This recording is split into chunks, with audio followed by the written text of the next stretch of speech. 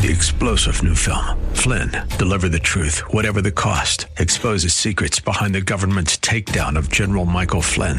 Flynn knew what the intel world had been up to. He ordered the first audit of the use of contractors. This set off alarm bells. He told the truth. He was the most dangerous person for Donald Trump to hire. They had to get rid of Flynn. Flynn, deliver the truth, whatever the cost. Available now. Watch it today. Go to salemnow.com. salemnow.com.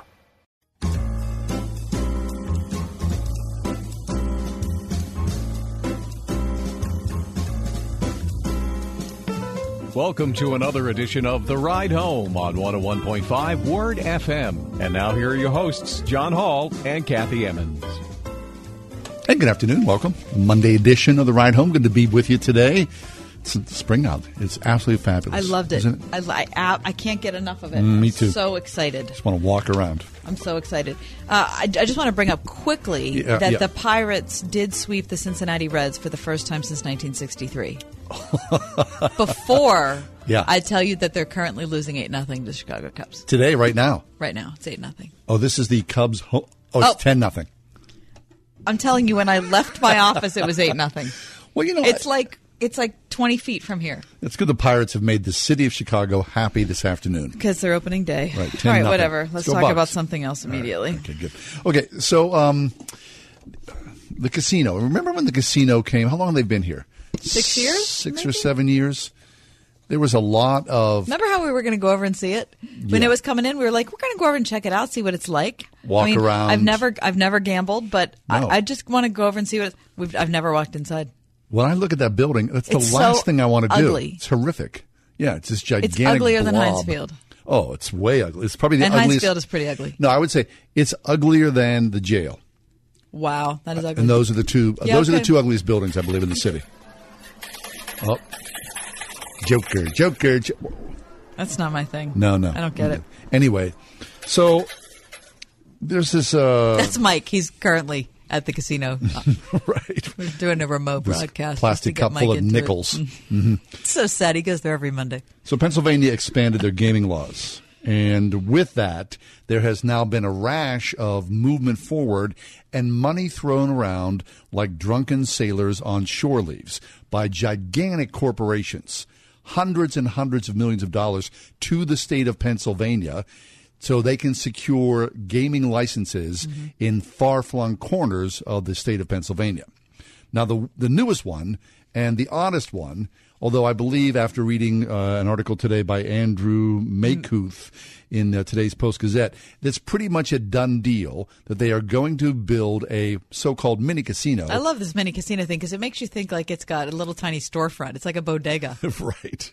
Meanwhile, it's probably half the size of Monroeville Mall. I'm glad you're asking me because the mini casino we're talking about in this article that's going up in the eastern part of the state, right outside Lancaster County, 86,000 square feet. It's mini.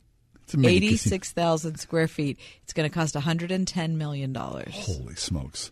So it's one of how many different casinos, mini casinos, being built around the state of Pennsylvania? A lot of them. And one is going to go into the Westmoreland Mall. Right. Yeah. So generally, the pattern has been that the developers of the casinos are using malls that have since fallen apart. Wow. I'm not sure what that means, but it really sounds problematic. I'm a little gaseous. I have to go to the casino. I'm falling apart. Yeah. I got to go gamble a little bit. I got a little gas for you. I'm at this mini casino. It's a good thing it's not a bigger place. This new gaming hall we're talking about is at the Pennsylvania Turnpike exit just outside Chester County, and they're hoping to attract gamblers from Philadelphia's growing western suburbs in a township I have to say I've never heard of called Caernarvon. Caernarvon.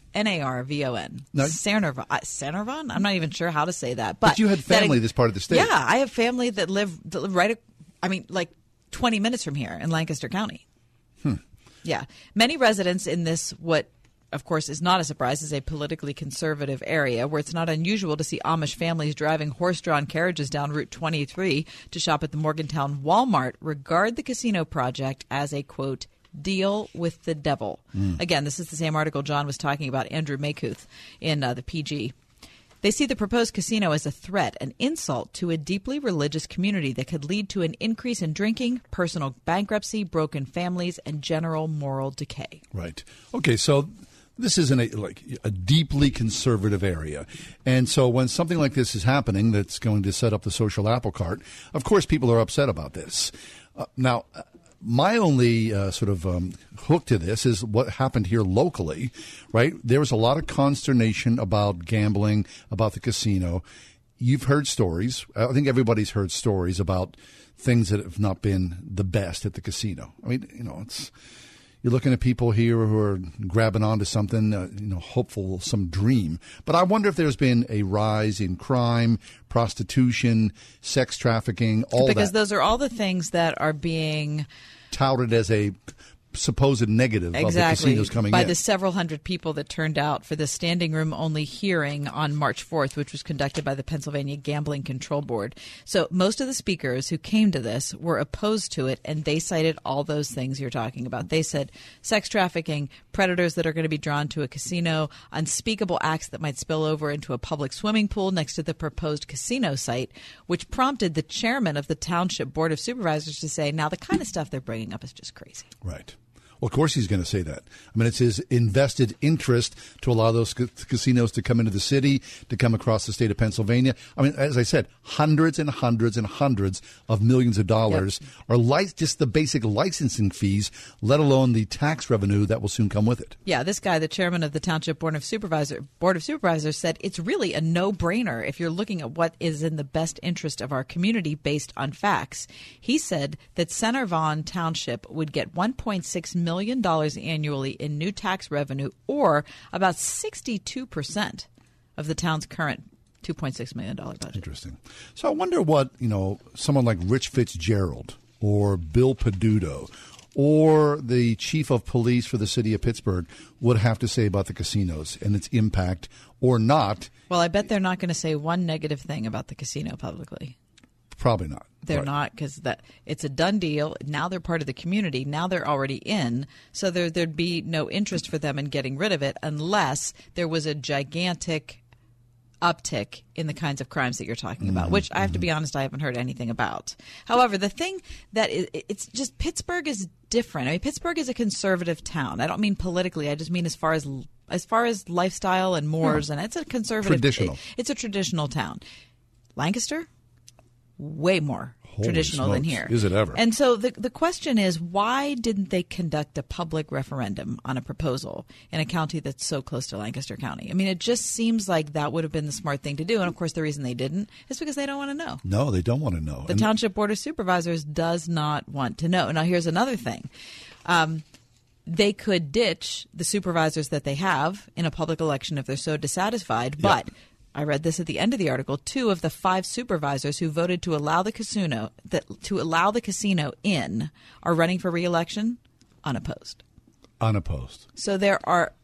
Right. So nobody wants to run. So the people who are looking for representation are going to have to be their own representation. They're going to have to run if they're dissatisfied with the leaders that they have. Holy smokes! But it's going to be. They want to build this in 2020. Yeah. So the architectural drawings, I'm sure, are already in place. Heck, I mean, the state's already cast a check for $7 million for this site. So money's in the bank. So good luck stopping this if you were so inclined. Right. The other thing they're saying is, well, look, it's going to come somewhere to a township around us. So at least if we can control it. At least we can control it, and we can get some of the revenue if it's in our township. Whereas if it's in our neighboring township, we'll get all of the negatives and we won't get any of the positive benefits. And apparently the casino's right off the Turnpike exit, which would not affect the people in the farms, outside of the area who are the most upset about it. So I don't know.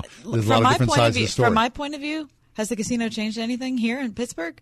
No, I haven't. No. I mean, I have no connection to it. I never go. It doesn't do. But there's got to be 1,000 stories of heartache and people's bankruptcies, and you hear that a lot, right? Gambling addicts running wild, of course, draining their savings or their families or whatnot. So, anyway, that's what's happening about gambling in the state of Pennsylvania. Hey, we got a big show for you today. We'll take a break. Come back. We're going to go to the White House as we always do with Greg Clugston. There's been big changes today in the administration and in the cabinet, so stay tuned for that. Greg Clugston always gives us an inside look at the nation's capital.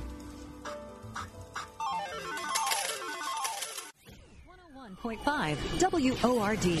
Everywhere you go, anywhere you go, Word FM goes with you. That's because we're no longer trapped inside a radio. We're now everywhere you are, and you carry us around in your pocket. We're ubiquitous. There's an app for that, right? On TuneIn, on iHeart, on our own app, on WordFM.com, on ChristianRadio.com, on the next radio FM chip. The iPhone. The iPhone. The iPhone. The iPhone. On your iPad, iPhone, and Android. We're always with you because we're inside your pocket. Whatever you do, don't lose us. 101.5 WORD. If you're an employer, a business owner, if you've got 5 to 100 employees, would you listen up? The cost of doing business continues to skyrocket, strangling your HR department with more regulations, more administrative duties, more liability than ever. And your health plan's a big part of the cost. Another year, another 10% rate hike, another $1,000 increase on your deductible, another hospital or doctor you can't go to because they're not in network. Isn't it time for a change? So stop the insanity. Call Marley Financial, the most innovative agency in the industry. Put an end to the annual increase. Give your employees a national network that all hospitals accept. And reduce your monthly premiums by 20 to 30%. It doesn't matter when your renewal is. Marley can help you today. Call 724-884-1496. Marley Financial. Find them online, marleyfg.com. Creation Fest 2019 is coming. Join us with your family and friends for a weekend of worship like no other. Over 70 artists like Skillet, Hillsong Worship, Crowder, Elevation Worship, 10th Avenue North, Mendisa, Carrie Joe, and Ledger. As well as over 15 speakers like Bob Lenz, Reggie Dabbs, and David Nasser. Be a part of the Creation Worship experience set in the beautiful mountains of central Pennsylvania. Next summer for 4 days of music, camping, and family fun. Creation Festival is returning to Agape Farm in central Pennsylvania, June 26th through the 29th. Go to CreationFest.com to find out more. That's CreationFest.com. It will be the highlight of your summer, maybe even your life. This is David Jeremiah, and I hope you will join me this week for a special event in your city. Attend the Overcomer Tour this Thursday at the Giant Center, where you will experience a night of dynamic worship, edifying fellowship, and life-changing teaching with David Jeremiah. Request your free tickets to this one-night-only event in Hershey at davidjeremiah.org/tour.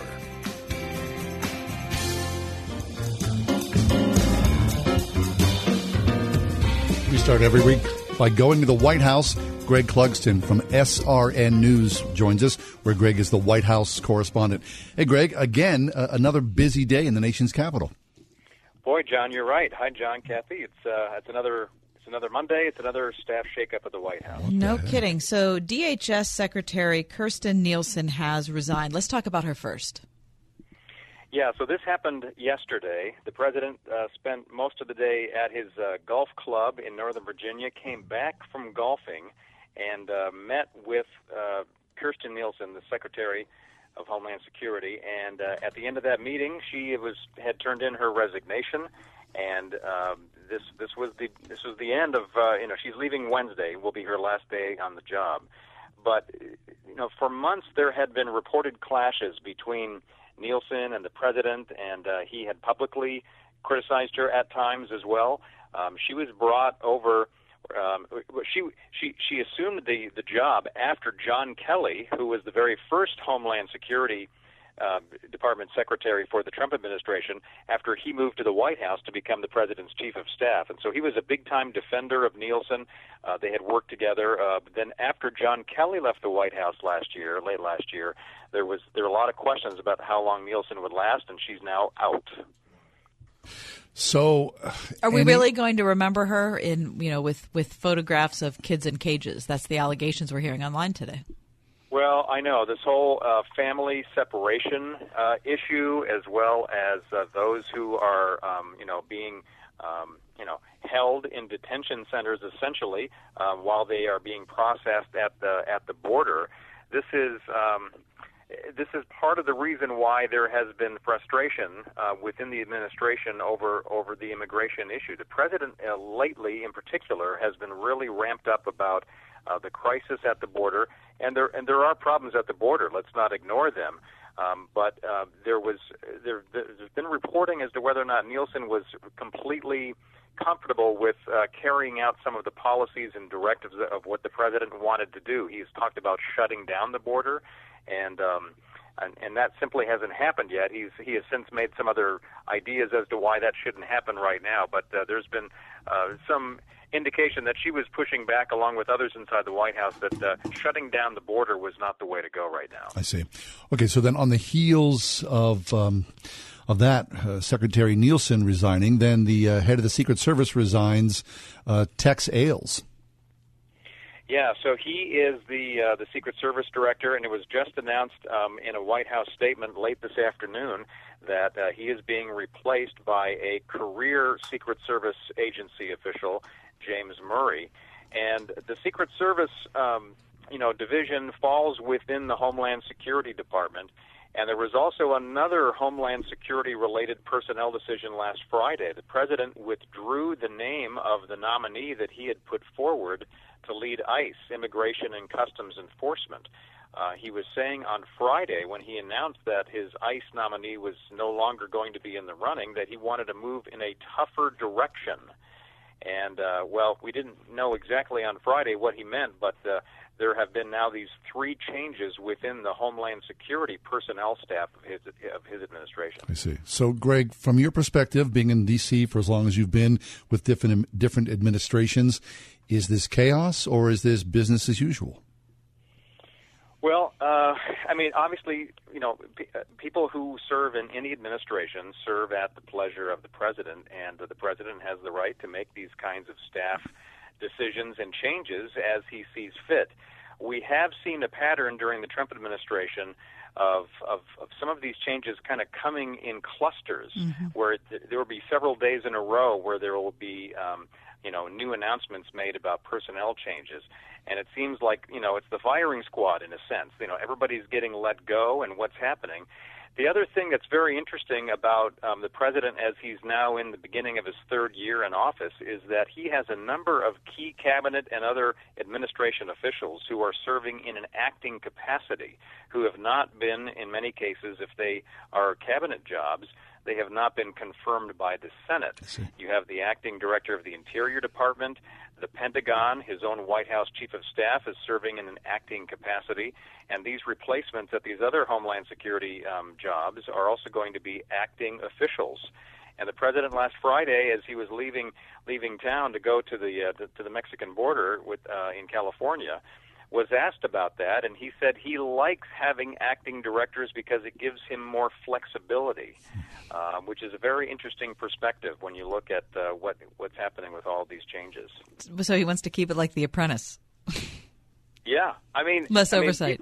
People are drawing those connections and those conclusions based on how he's gone. So, but John, to the crux of your question about, is this normal? For a lot of reasons, we've seen a departure from what has been normal policy or at least procedure with past administrations, especially when it comes to the president announcing on Twitter that so-and-so is no longer working in the administration. Even just the way the announcement comes is not typical to what we have seen in previous administrations. I see.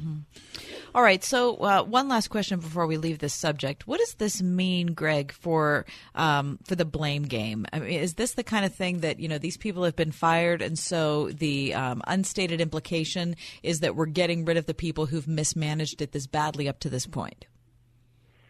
Well, certainly the president is unhappy with, for example, the influx of migrants and families coming across the southern border, and it's pretty clear that he essentially held Kirstjen Nielsen responsible for not, tamping down that problem. It's been an ongoing problem, and it's the kind of issue of immigration that we see sort of run in cycles. We'll see it rise to a peak level, and then it'll level off, and in some cases even decline.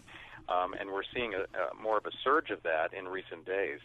In terms of who's ultimately responsible, obviously the president feels like he, to a degree, he himself is responsible because this has been his primary issue. As a candidate, he ran on building a wall and being tough on immigration.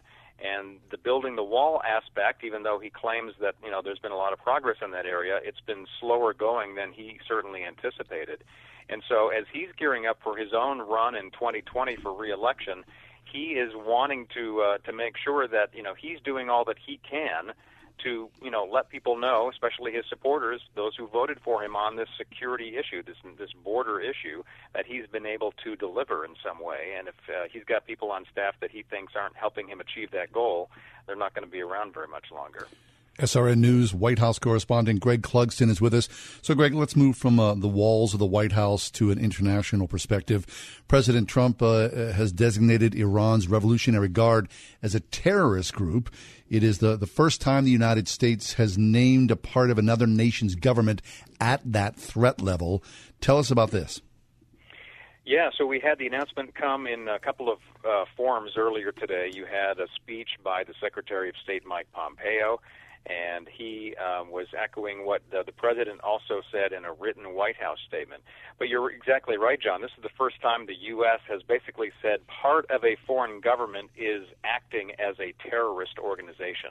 And there is an official designation within, U.S. law in terms of designating a foreign terrorist organization.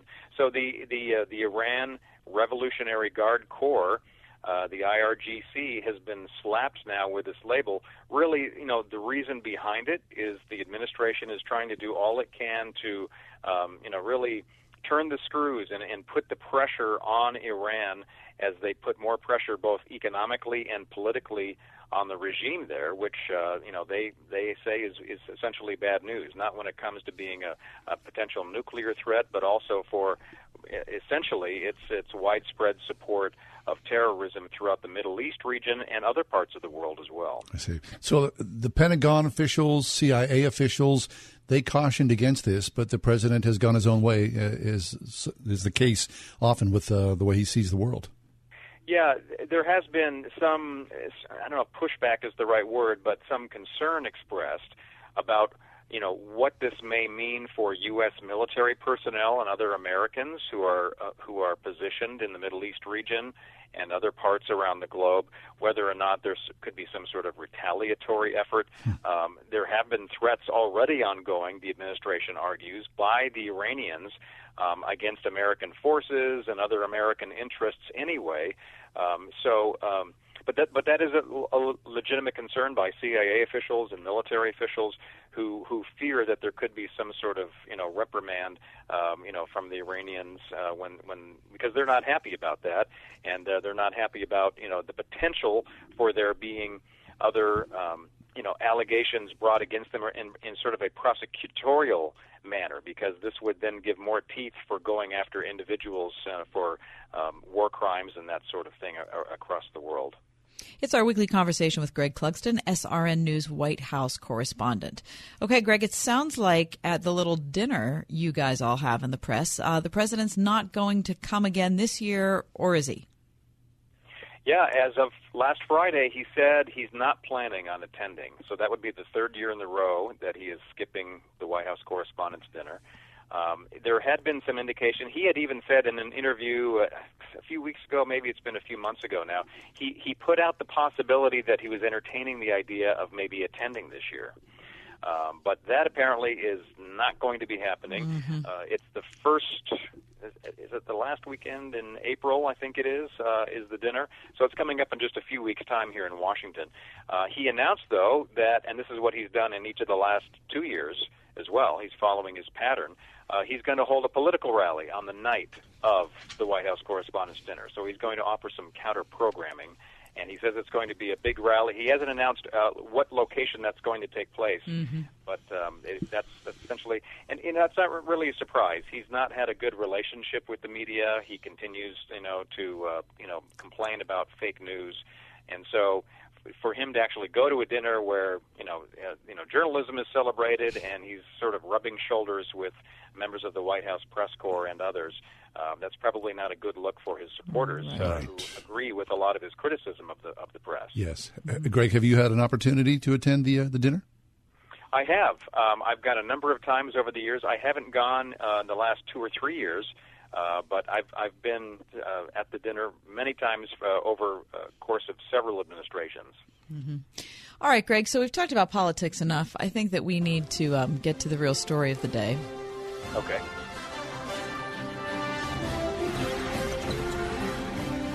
Now, it's a sad moment for Greg Clugston because your team, Michigan State, who you stood by so valiantly, has fallen. And, it's hard for us to offer sympathies because of your absolute dominance, decimation of our pool here at the Ride Home. We did do a pool. And not only did Greg win, but Greg just he was merciless in his domination over the rest of us. I should have just stayed in bed. You really should have. Seriously. Mike was right not to even be involved. But anyway, Greg, congratulations on winning the pool, but we do extend our sympathies to you. Well, thank you. I was hoping my Spartans could make it to the title game tonight, but they ran up against Texas Tech, who I didn't know a lot about them, but Me neither. they've got an incredible defense, and they shut down Michigan State like they had done a lot of other opponents.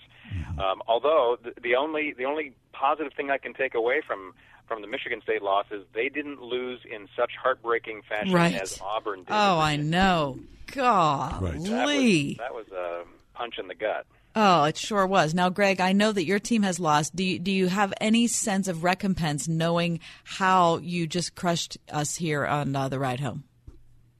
Not really. Not really. That can't make up for that. I'm going to go easy. Here. Mm-hmm. I'm just afraid that this was my first and only invitation. Yeah, well, it might be. Oh, no. Oh, no, it might be. What? Listen, I run the thing. Oh. He shows up every week. He's fabulous. You're right. All Okay. Right. Thank you, Greg. Well, thank you so much, and congratulations Are you on going to watch the game tonight? dominance. Oh, of course I'll watch the game. Yeah, and Greg, too? Yeah, I'll tune in, although, my plans are freer tonight than they would have been had Michigan State won. But, yeah, I'm a little curious to see what happens. Okay. Well, listen, always a pleasure, Greg. Thanks for being with us. A lot of fun, guys. Thanks. Always good. Greg Clugston, SRN News, White House correspondent, March Madness extraordinaire. He just crushed us. Completely crushed us. He more than doubled my score. He did. All right. That's the world and basketball in a nutshell. At Middletown Tractor, you belong where there's an easier way to do chores. They have affordable John Deere mowers, compact and farm tractors, and Gator utility vehicles for any size property. So make your main factor Middletown Tractor. Learn more at MiddletownTractor.com. Thinking about life insurance? What if you could make one free phone call and learn your best price from nearly a dozen highly rated price-competitive companies? Well, that's exactly what happens when you call SelectQuote Life. For example, George is 40. He was getting sky-high quotes from other companies because he takes meds to control his blood pressure. But when I shopped around, I found him a 10-year, $500,000 policy for under $25 a month. I'm SelectQuote agent Dan Savino.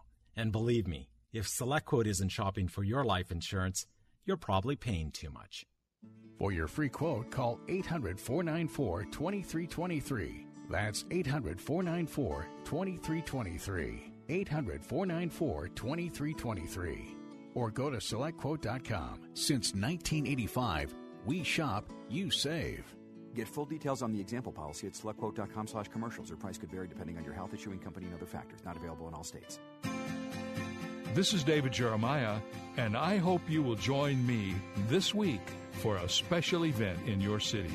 Attend the Overcomer Tour this Thursday at the Giant Center, where you will experience a night of dynamic worship, edifying fellowship, and life-changing teaching with David Jeremiah.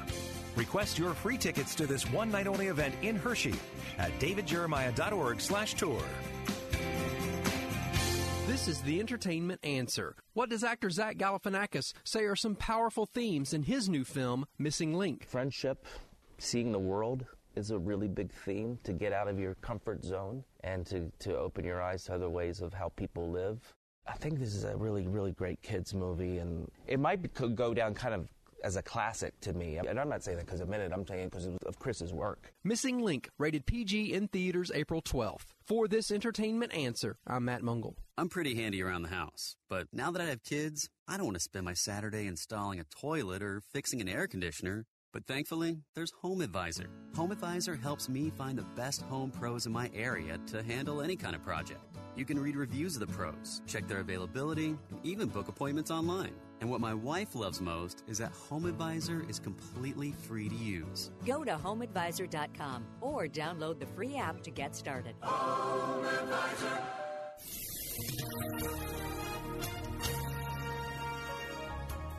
We'll have a shower and thunderstorm in the area this evening. Otherwise, tonight will be mostly cloudy. The low will be 53. Breezy and a bit cooler tomorrow. Morning clouds will break for sunshine, high 65. Chillier tomorrow night, partly cloudy with a low of 38. More noticeably cooler Wednesday, partly sunny with a high of 55. Then warmer again Thursday, partly sunny and pleasant with a high of 70.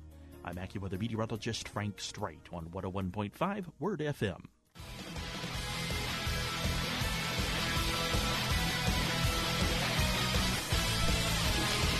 The Pens are back in the playoffs. Okay, just.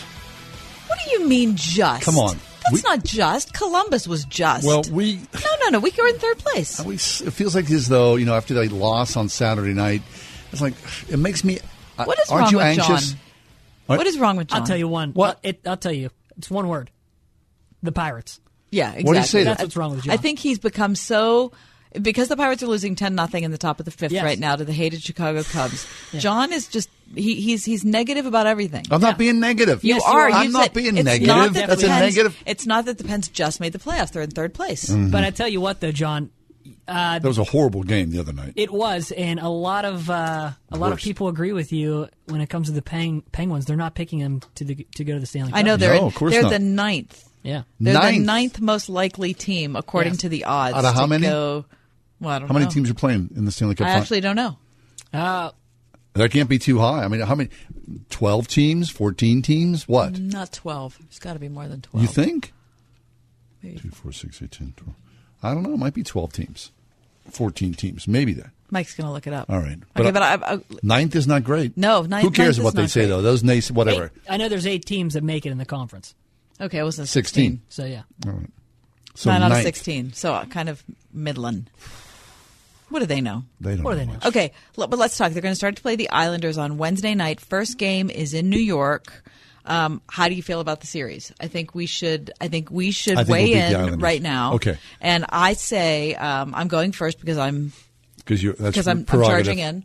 I'm going to say the Pens take it in 6 games. 6. No, I say Pens in 7. Okay, you're on 7. I say Pens in 6. Okay. All right.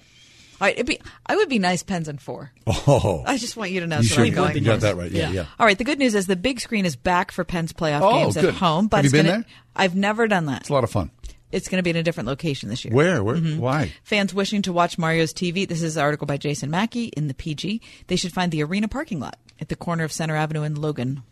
Center Avenue and Logan. Where's Which that? is, I'm trying to figure out where Logan is in my mind. Why I are they can't changing get there. the destination there? It doesn't say. Previously, the big screen was at 5th and Washington Place. Mm-hmm. So it's a party. It's been overcrowded.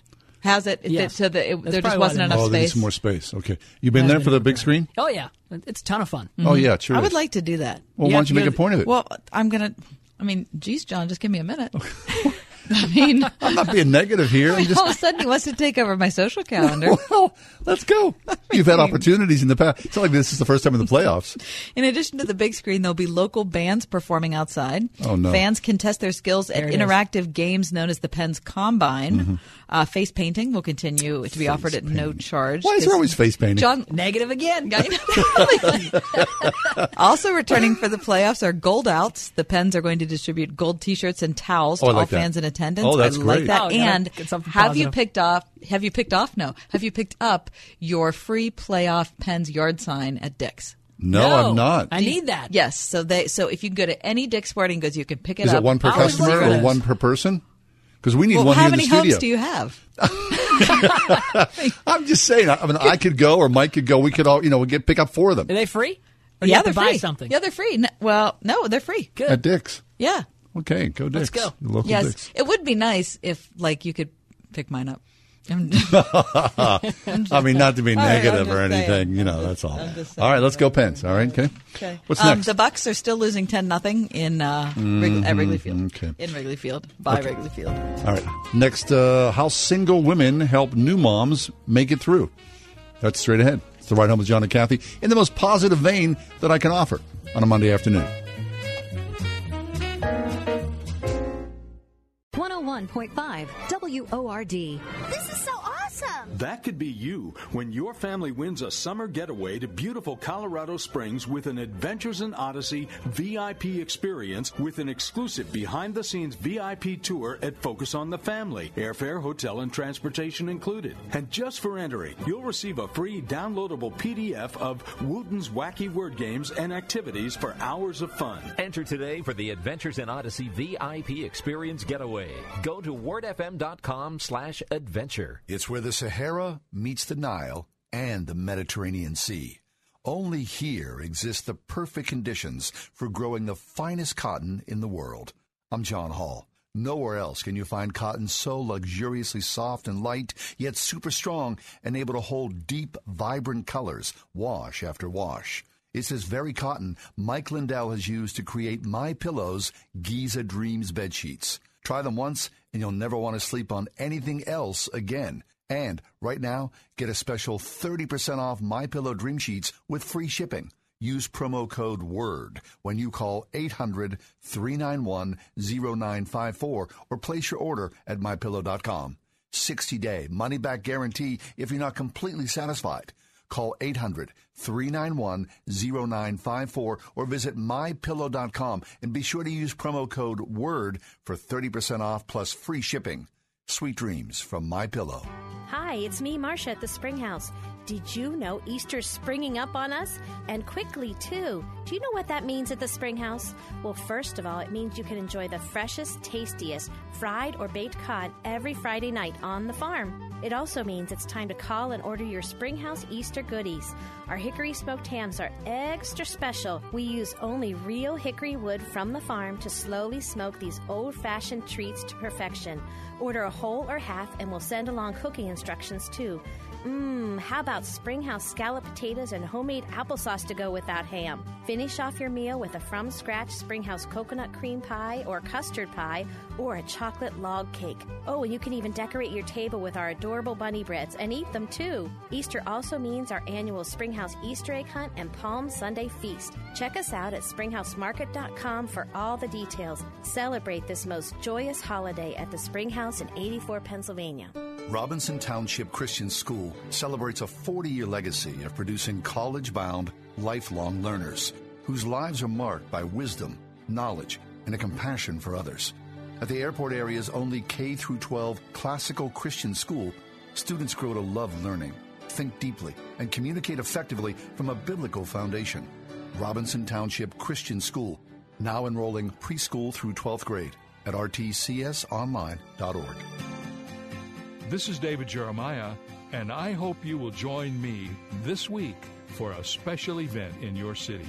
Attend the Overcomer Tour this Thursday at the Giant Center, where you will experience a night of dynamic worship, edifying fellowship, and life-changing teaching with David Jeremiah. Request your free tickets to this one-night-only event in Hershey at davidjeremiah.org/tour.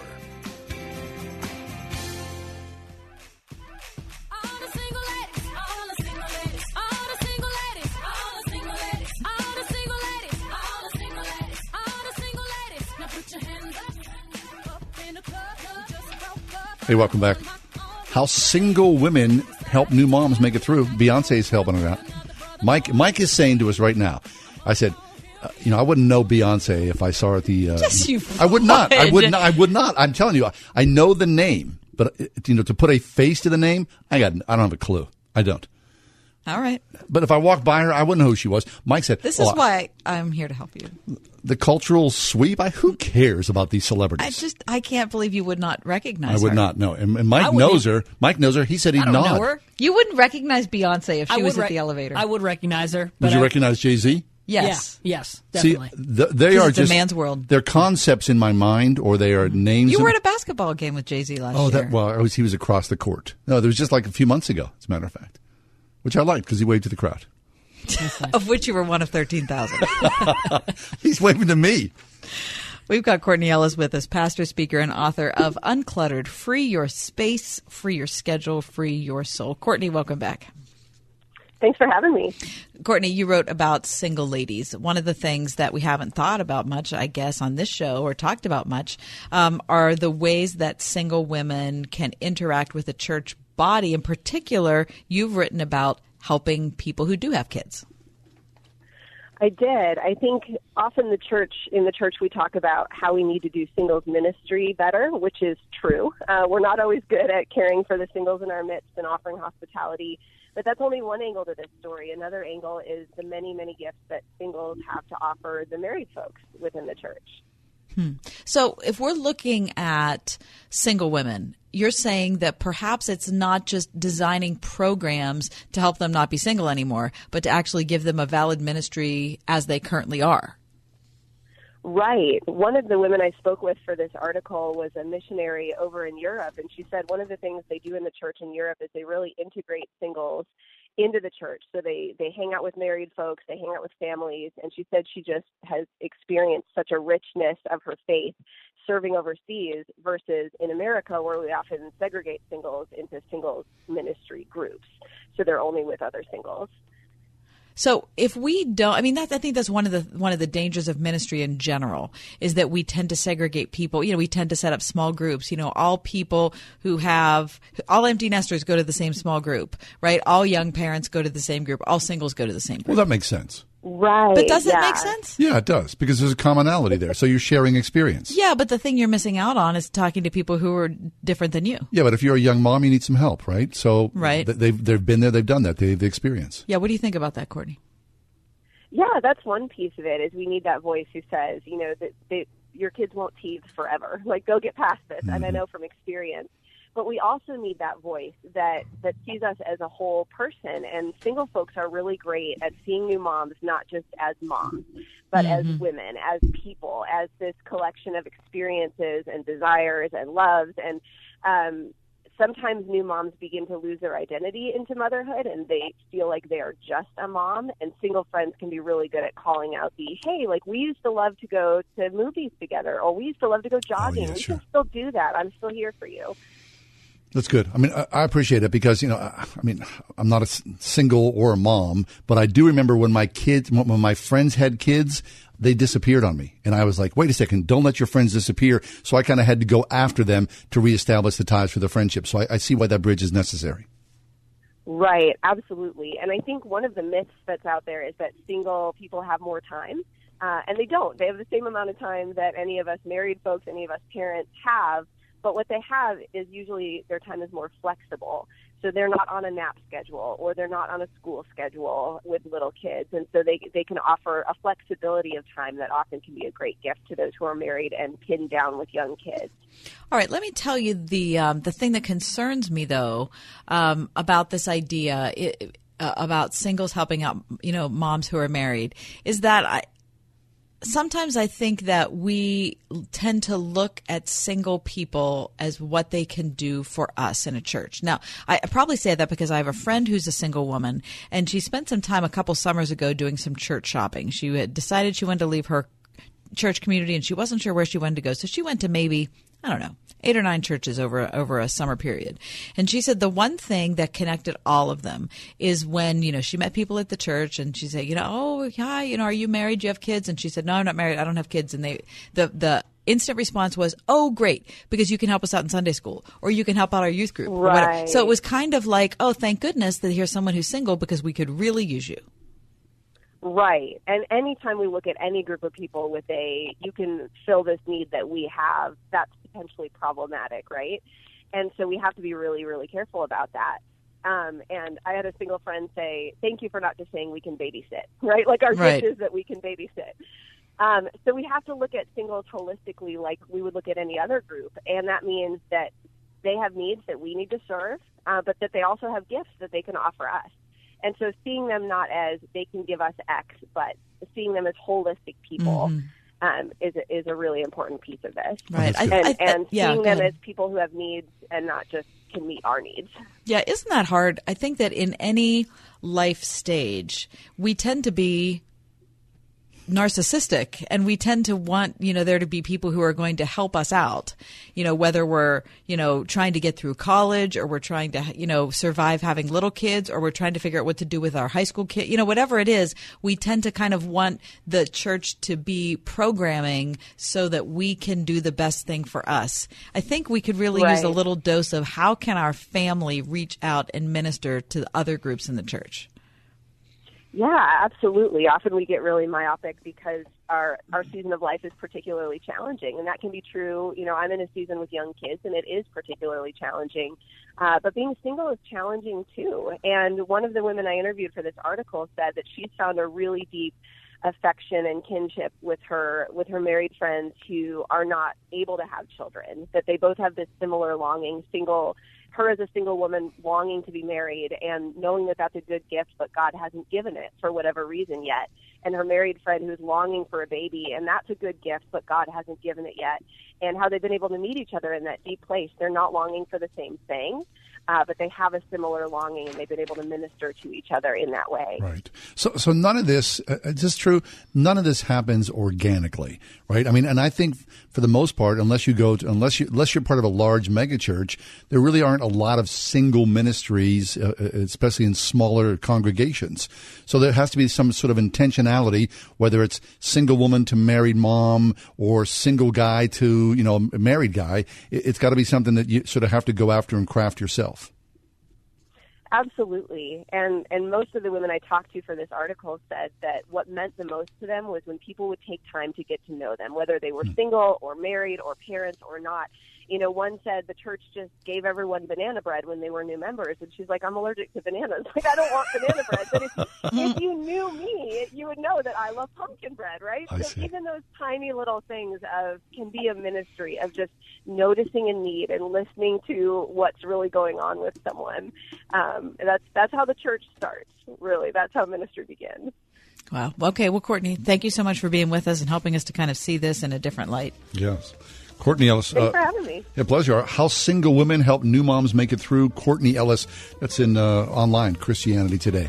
Take a break, come back. We got lots more ahead. Stick around, would you please? Hi, I'm Jay Farner, CEO of Quicken Loans, America's largest mortgage lender. Spring is prime home buying season, so if you're thinking about buying a home, right now is the time to lock a low rate, which can save you money every month on your new mortgage. With our exclusive Rate Shield approval, the low rate you lock today is protected for up to 90 days while you shop for your new home.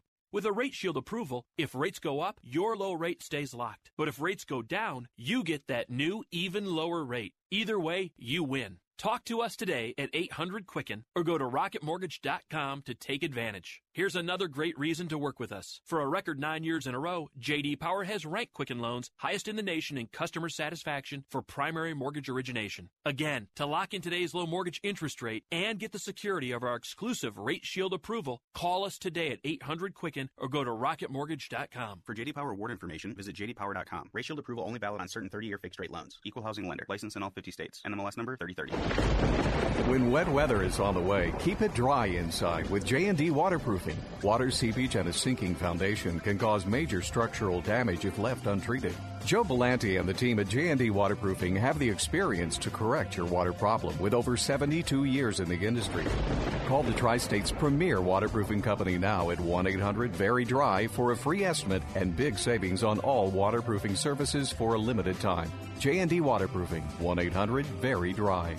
At Extreme Car and Truck in Bridgeville, find extreme accessories for all your dirty jobs like hauling landscape supplies.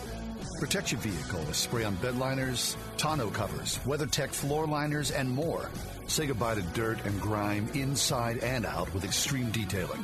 Plus, lift kits, electronics, and remote starters. Always a favorite. Extreme Car and Truck in Bridgeville. For the extreme in all of us. At extremetruck.net.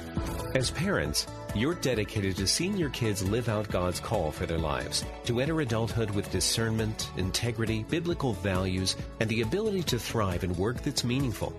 to not only make wise and faithful decisions, but defend them as well.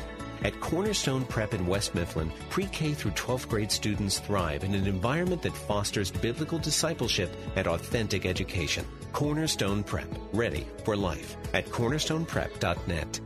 Introducing the new $5 Biggie Bag from Wendy's. It comes with a new bacon double stack made with a quarter pound of fresh, never frozen beef and topped with crispy Applewood smoked bacon. Plus 4 nuggets, fries, and a drink, all for just $5. That's right, just $5. The new $5 Biggie Bag from Wendy's is everything you could ever want. Well, at least for lunch. Try Wendy's new $5 Biggie Bag today.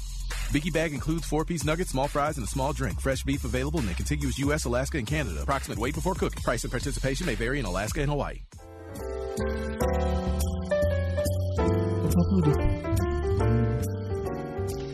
I don't want to be insensitive in bringing up this story. Well, that's a heck of a way to start a sentence. But there is part of it which it kind of seems like this is what you get when you.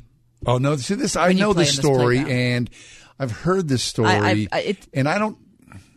Yeah, It's not a good story in any way, shape, or form. No. A man entered a Kruger National Park in South Africa with 4 others. Now, it wasn't just any man, because this whole group has been under investigation for being alleged poachers. He's part of a group of people? Right. He's part of a group of people. So there were 5 of them together, and they were looking, apparently, according to the other 4 people, they were hoping to target rhinos, according to a Park Service statement. But as they were doing, and this is illegal because these particular rhinoceroses are endangered.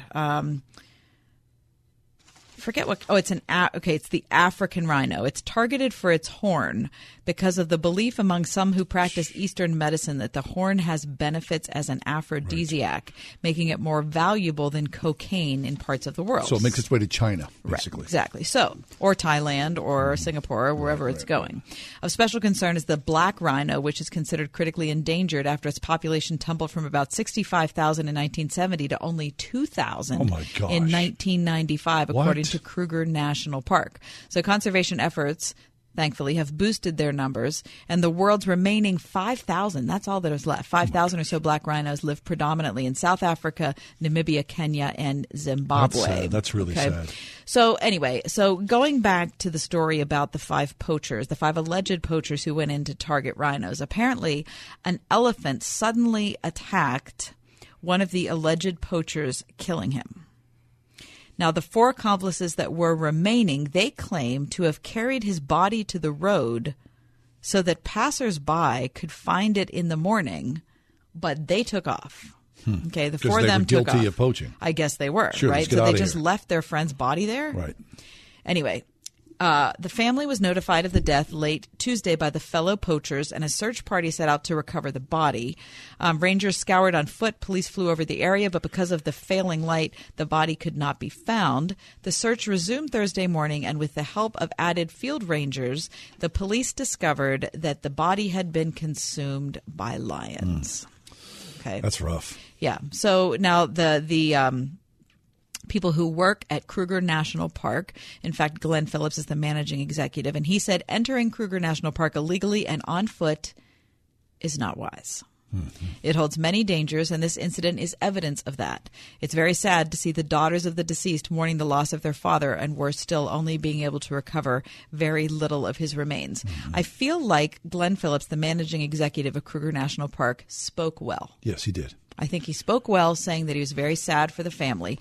And yet at the same time, there is a larger story here which says, look, these are rare and beautiful animals that they should be able to live, especially within the confines of the safety of the range. Exactly. But at the same time, and again, to make this guy out, the poacher who was killed by the rhino and then eaten by the lions as some evil thing, that's not a true narrative as well, because essentially these people are they're living in deep poverty, and I mean, some poachers are not some are. A lot of most poachers, you're right, who get into poaching are living in deep poverty. Right. So this is a means to make a living, right. Unfortunately. Mm-hmm. Now, the stream is the rarity of those in Southeast Asia who want, what? This is like some magic potion that the tusk has the ivy that somehow ground down is going to cure whatever X, right? Which is ridiculous. Mm-hmm. But I don't know how you stop that. Well, they're trying to stop it, obviously, with the passing of legislation, which makes it a crime to hunt these animals, which is what's going on, and why those 4 guys took off is because they didn't want to be associated with it. Jail time or something serious. It's a sad story, and of course, it made the rounds this weekend. People piled on and said, "Well, that's karmic justice, if you would believe in such a thing." Of course, but that was the narrative this weekend. Ha ha ha! You got what was coming to you. Okay, well, speaking of ha-ha, and good thing you didn't get what was coming for you. Scientists caught a female python in the Florida Everglades over the weekend that was more than 17 feet long, weighed 140 pounds, and contained, are you ready, 73 developing eggs. Oh, my gosh. Oh, my gosh. Have you seen the photograph of this? Yes, I have. The largest python ever removed from Big Cypress National Preserve in west of Miami in South Florida. There is a photograph of 4 researchers holding this snake. It is so enormous. It would blow your mind. I love animals, but I just can't. Well, you know why pythons are in the Everglades? Because of people, Right, because people had pets that they didn't want and put them in there. Right. Can you imagine? Oh, my gosh. It is absolutely astounding. 140. This snake weighs 20 pounds more than I do. Oh, my goodness gracious. Holy smokes. Take a break, come back. We're going to talk about the nuns, the rise of the nuns, N-O-N-E-S, in America. Sharing the word that changes the world. 101.5 WORD-FM, Pittsburgh, a service of Salem Media Group. With SRN News, I'm Keith Peters in Washington. Actress Felicity Huffman has agreed to a guilty plea in that sweeping college admissions cheating scam. Huffman and 12 other prominent parents will reportedly admit to charges in the scheme. Huffman was accused of paying a consultant, Rick Singer, $15,000 disguised as a charitable donation to boost her child's SAT score. Authorities say the actress also discussed a similar plan for a younger daughter, but deterred. Authorities say the cheating scheme involved rigged standardized test scores and bribes to coaches at prestigious schools. George Manzani reporting. A mixed day on Wall Street as the Dow was down by 84 points to close at 26,341, but the Nasdaq rose by 62. The S&P 500 advanced by 3. Oil up $1.32 to $64.40 a barrel on the New York Mercantile Exchange. This is SRN News. You watch what you eat. You're hitting the gym. You're doing your best to live a healthy life. But did you know that a bad night's sleep and a bad mattress can have a big impact on your health? Here at the Original Mattress Factory, our hand-built mattresses made of the highest quality materials provide the comfort and support needed to provide healthy sleep for years to come. To learn more about how the right mattress can help you achieve healthy sleep habits, visit originalmattress.com or stop by an Original Mattress Factory store near you. The gimmicks, the flashy sales, and the big markups. Mattress stores have made the mattress shopping experience confusing on purpose. Ron Trzynski started the Original Mattress Factory to create a better way. He raised the bar on quality, offered hand-built mattresses for a fraction of the cost, and ditched the high-pressure sales tactics, all to create a better mattress buying experience for you. You could say he was the original disruptor. Stop by an Original Mattress Factory store or visit us at originalmattress.com to see the OMF difference for yourself. It's a hand-in-hand design process. It's a partnership between me and the customer. We're building their dream. With Energy Swing's total basement finishing system, you can finally create that extra space you've always dreamed of. Here's Zach Fontecchio. A lot of contractors, they get hung up on certain designs, and they try to make the peg fit in the hole every time. I'm very flexible. I can do whatever you need to get done. You're completely building the basement of your dreams. Every aspect of it is under the customer's control. Most of the customers I go to that have had other quotes, they come in, they tell them how it's going to be, and they give them a price, and they leave. It's like a half-an-hour experience. I spend like 3 hours with the customer and actually do a 3D design so they can see what it looks like before work begins. All the materials we use are specifically designed for basements, so they're inorganic. They can't mold, they can't rot, they can't mildew, they don't retain water, and it's designed to be maintenance-free. There's nothing to paint, there's nothing to patch, there's no carpet to replace. We've done all kinds of spaces so I can make the basement of your dreams. There's really nothing to hold you down. Right now, get $2,000 off your total basement finishing project and a free 50-inch TV. Learn more at EnergySwingWindows.com. A career career isn't one size fits all. Find a career that's uniquely you at Presbyterian Senior Care Network, where team members thrive while serving older adults. Now hiring for all positions across the network. Apply now at careers@srcare.org. That's careers@srcare.org. Dentistry, in my opinion, shouldn't be a fear-inducing experience. And it really, I think, goes a long way for patients when I'm able to develop that one-on-one relationship with them. Exceptional dentistry meets compassionate care at StockFamilyDentistry.com. The market goes up and the market goes down, but one thing remains the same. Record low unemployment means there are still more job openings than people to fill them, and that means you have leverage. They're vying for your attention at WordFM's virtual job fair. Visit wordfm.com/virtual for great local companies ready to offer you an employment upgrade. Isn't it time you got a raise? The virtual job fair, where many are called, but you are chosen at wordfm.com/virtual.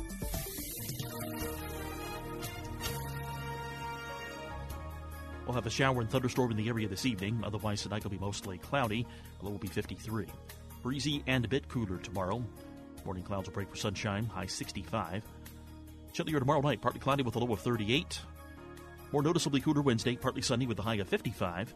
Then warmer again Thursday, partly sunny and pleasant with a high of 70. I'm AccuWeather meteorologist Frank Streit on 101.5 Word FM.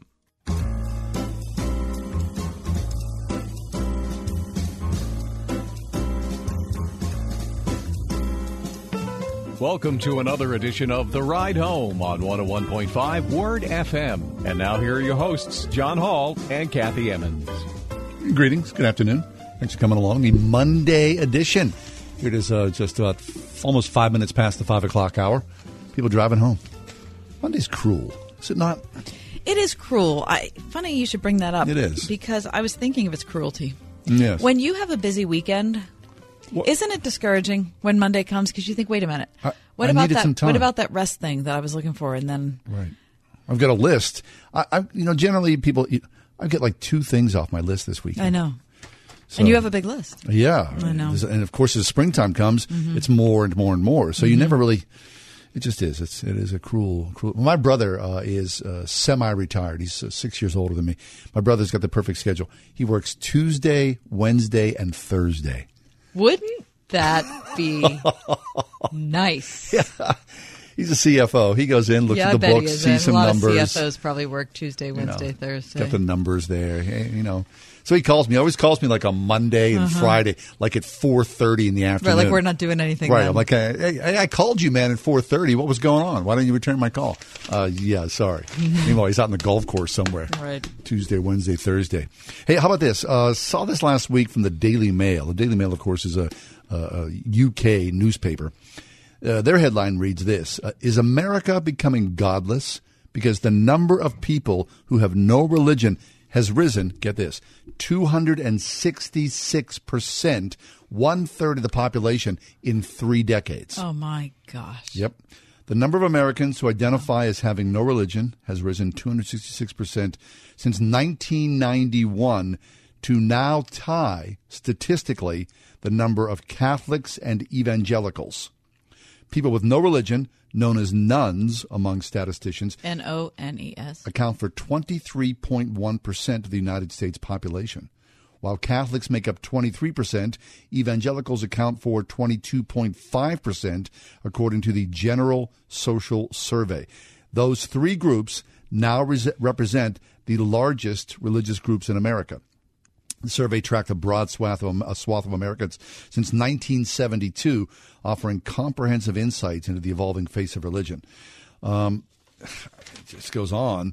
The theory is that this is the religious right kind of cleaved moderate Christianity, and a lot of moderate Christians who were moderately attached to their faith said they don't want to defend evangelical Christianity and, people who are anti-abortion or supposedly anti-gay. So they said, you know what? I'm out of religion totally. I don't buy that. I don't either. right? But that's one of the theories. People who were on the fringes, maybe the people who showed up at Christmas and Easter, Catholic or... Now don't show up at Christmas and Easter anymore. Right, exactly. But here's the thing, though. Couldn't you just as easily... I mean, this is all guesswork because that wasn't included in the survey as to why you became a nun, Exactly. N-O-N-E. They were right? just So taking this is- raw this is- data. Right, this is all conjecture. But the other thing I would say, and I have seen this in other surveys, not this particular one, that there is dissatisfaction that mainline denominations, which are markedly in decline, yes, have not expressed a fidelity to traditional orthodoxy. And so, therefore, they have lost the confidence of the people that used to go to their churches. Right. So because they have become more like the culture, more accepting of whatever is going and whatever would be advocated by general American culture, people are saying, well, if the church is going to be the same as any other organization, why should I go? Right.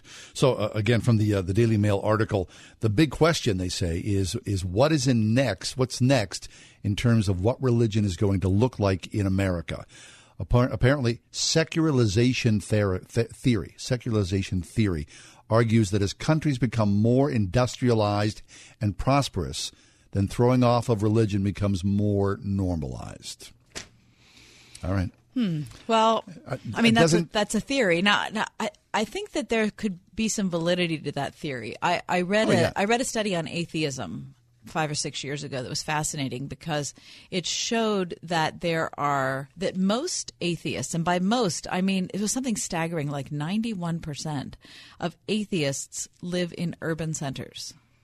That the more removed you are from the land or from nature, the more likely to be atheistic you are. And the reverse is that the more you are associated with the natural world, the less atheistic you are. No kidding. Yeah, really. yeah. Because you can see the glory of God's creation all around you. And you can see the utter dependency of the One human upon the condition, especially if you make your livelihood through farming. You see how the weather cycles affect you and how insects and hurricanes and tornadoes and et cetera. And so you feel a sense of needing something way beyond you. Interesting. So, but you would think, and I'm sure this is not true, but as we become more urbanized and more complex society-wise, socially, that the chaos and anxiety and fear and the constant drumbeat of all that from the mainstream media would make you humble yourself to try to find the Savior. I'm sure for some people that is the case. It just that the study that I read was so shocking about it. Just the number. It wasn't saying that 92% of people in urban centers are atheists. They were saying that 92% of atheists live in urban centers. I see.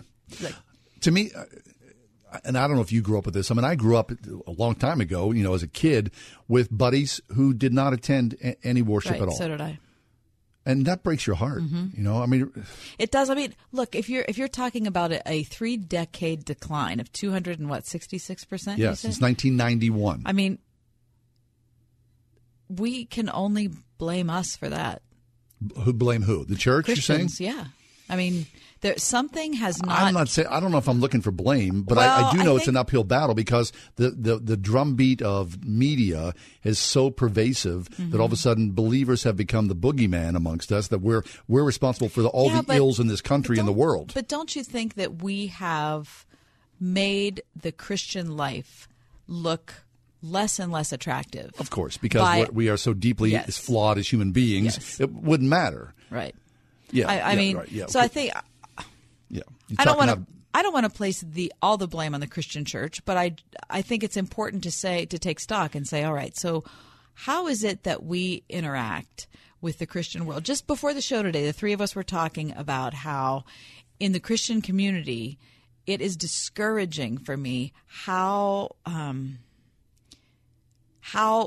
we often feel like we cannot, quote unquote, compete in the cultural marketplace of ideas. Yeah. That we somehow have to retreat into some kind of, as you call it, a Christian cul-de-sac so that we can just support each other's businesses and kind of just be this tiny little Christian community instead of being an actual force for good and for exchange but we already in the are. cultural marketplace of ideas. Here's the problem. I look at Did this. I use that term twice? Yes, you did. But, It's a pretty when you good term. look at the work that believers do in this world, whether it's taking care, look, even in your own local church, all the different ministries that happen there that reach out into the community. Very few believers are out there beating the drum going, yeah, we're doing this. Aren't we something special? The work that's done within the church, by and large, is done anonymously you're right. and under the radar. You're right. And then the problem is when the coconuts among us, I'll raise my hand as well, when there's chaos and insanity and all the morality problems, that is targeted by the mainstream media. So then that's amplified. So it's out of proportion. The good that's done is buried. The hideous stuff that's done is pushed out. No, I think you're right. I That's think you're the right. problem. I think that's certainly part of it. But don't you think that there's also a part where we withdraw and we tend to think that we have to we Christians have to stick together. And I don't mean that we have to support each other. Of course we have to support each other. But I just mean as far as getting involved, making our opinions known in a way that is winsome, in a way that isn't legalistic, in a way that isn't, oh my gosh, look at that Christian over there, in a way that, wow, doesn't that person speak well? Or doesn't that person offer something special to our community? I feel like we're spending a lot of our time with other Christians instead of being out with people who don't yet believe and showing that the Christian life is dynamic and exciting because we're in communion with the creator of the universe. What could be more exciting than that? I just feel like we tend to act like a group that's under siege instead of trying to assert ourselves, not in a way that is proud, but in a way that is, as I said, I can't think of a better word than winsome. I get all that, and I agree with all that as well. However, I think that for me, the bottom line is, as a believer, you can't be invested or care so much about what the daily, news in the UK has done, or Slate or Vox or whatever, about their perceptions of us. You just do the best you can do and follow the Lord and Savior of the universe and go about your business. Because I did not become a believer to be part of a PR network, but here we are. So you and I, essentially, and New Mike, we're the face in many ways of media in Pittsburgh. Take it as it will. Some people go thumbs up. You guys are doing fine. Other people kind of go, oh my gosh, you guys are Christians. You're the face, the voice of Christianity on the radio. Now, of course, there's television. Of course, there's movies, all that, but it's all part of the mix. But it doesn't dissuade me in my following of Christ and trying to be a better man. Well, okay, but say you go to, say you go to call an electrician. I know many people in Pittsburgh who are believers who are going to look for a Christian electrician. I think that's crazy. That's what I mean about the Christian cul-de-sac. Yeah, sure. No, how about meet an electrician who you don't know? Maybe the electrician has never been to church. Maybe that thinks Christians are crazy, whatever. And perhaps you could develop a relationship with that person over time. And that's the way that we don't stay in a little tiny group. We interact We're in a with holy the world. huddle. Right, exactly. Holy huddle. I really hate that. But I don't want to go to the guy who advertises himself as the Christian electrician. A lot of people do. Well, that's trouble. Because that's what I'm saying. The cross is hanging on this guy? That's what I mean. That's trouble. I don't know. It's an uphill battle, and I really just can't look at what the media says about us and invest in that and go, oh, no, we're in trouble here. But I got to be honest with you. Going back to the article you read, the Daily Mail article, a portion of that just makes me mad. Because they say that, they're trying to come up with reasons why the decline in faith in America is as it is.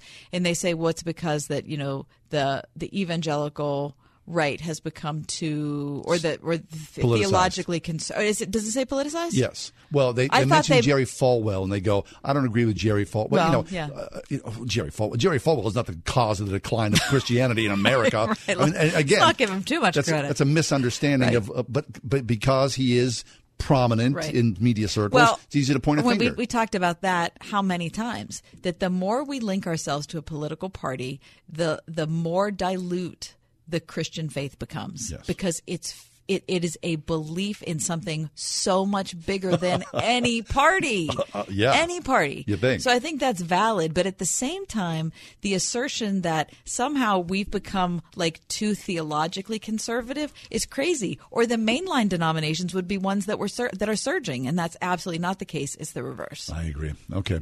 All right, we'll take a break. Come back in a few minutes. We're going to talk about diversity. Talk about something that's got a bad name. It's time to reclaim it, says Rebecca McLaughlin from Cambridge University. She's up.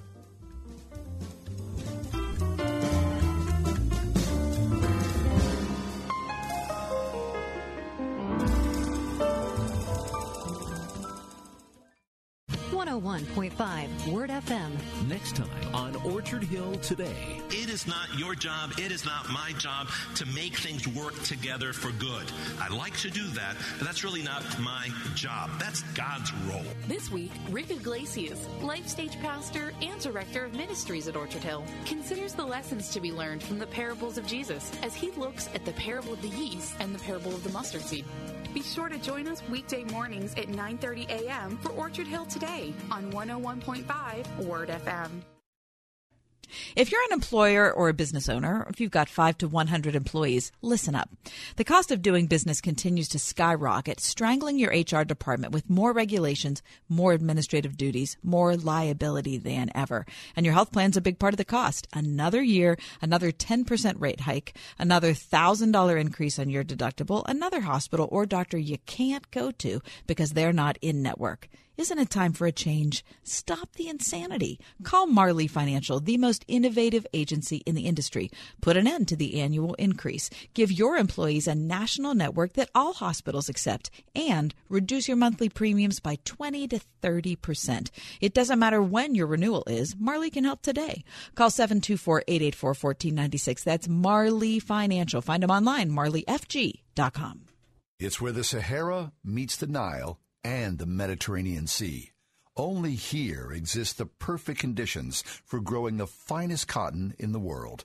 I'm John Hall. Nowhere else can you find cotton so luxuriously soft and light, yet super strong and able to hold deep, vibrant colors, wash after wash. It's this very cotton Mike Lindell has used to create MyPillow's Giza Dreams bed sheets. Try them once, and you'll never want to sleep on anything else again. And right now, get a special 30% off MyPillow Dream Sheets with free shipping. Use promo code WORD when you call 800-391-0954 or place your order at MyPillow.com. 60-day money-back guarantee if you're not completely satisfied. Call 800-391-0954 or visit MyPillow.com and be sure to use promo code WORD for 30% off plus free shipping. Sweet dreams from MyPillow. Share, like, comment, tweet. Are these foreign terms to your business? They may not be to your competition and the reason you're losing sales. We're Salem Surround. We take the mystery of digital marketing off your shoulders, letting you run your business while we deliver customers. We offer a free analysis of your digital marketing effectiveness and suggest methods that could dramatically increase your sales. Learn more by logging on to surroundpittsburgh.com. Surroundpittsburgh.com, connecting you with new customers.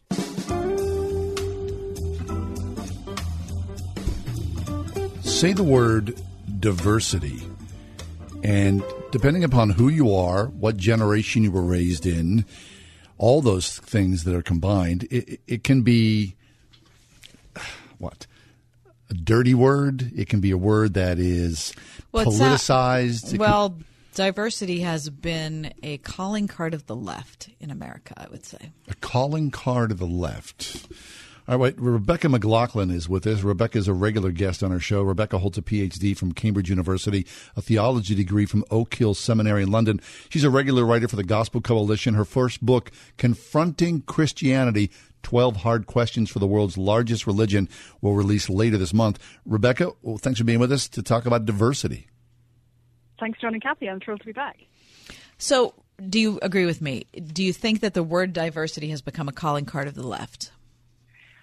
I think that summarizes at least an important aspect of how people hear that word today. So when we hear the word and we do the association and we say, okay, well, that's something that, people who lean left politically do, and this is the kind of thing that's going to mean, I don't know, it's going to mean affirmative action. It's going to mean certain hiring practices. It's going to, tend to favor those who are in minority groups, that sort of thing. You're looking at diversity, though, from a little bit of a different angle.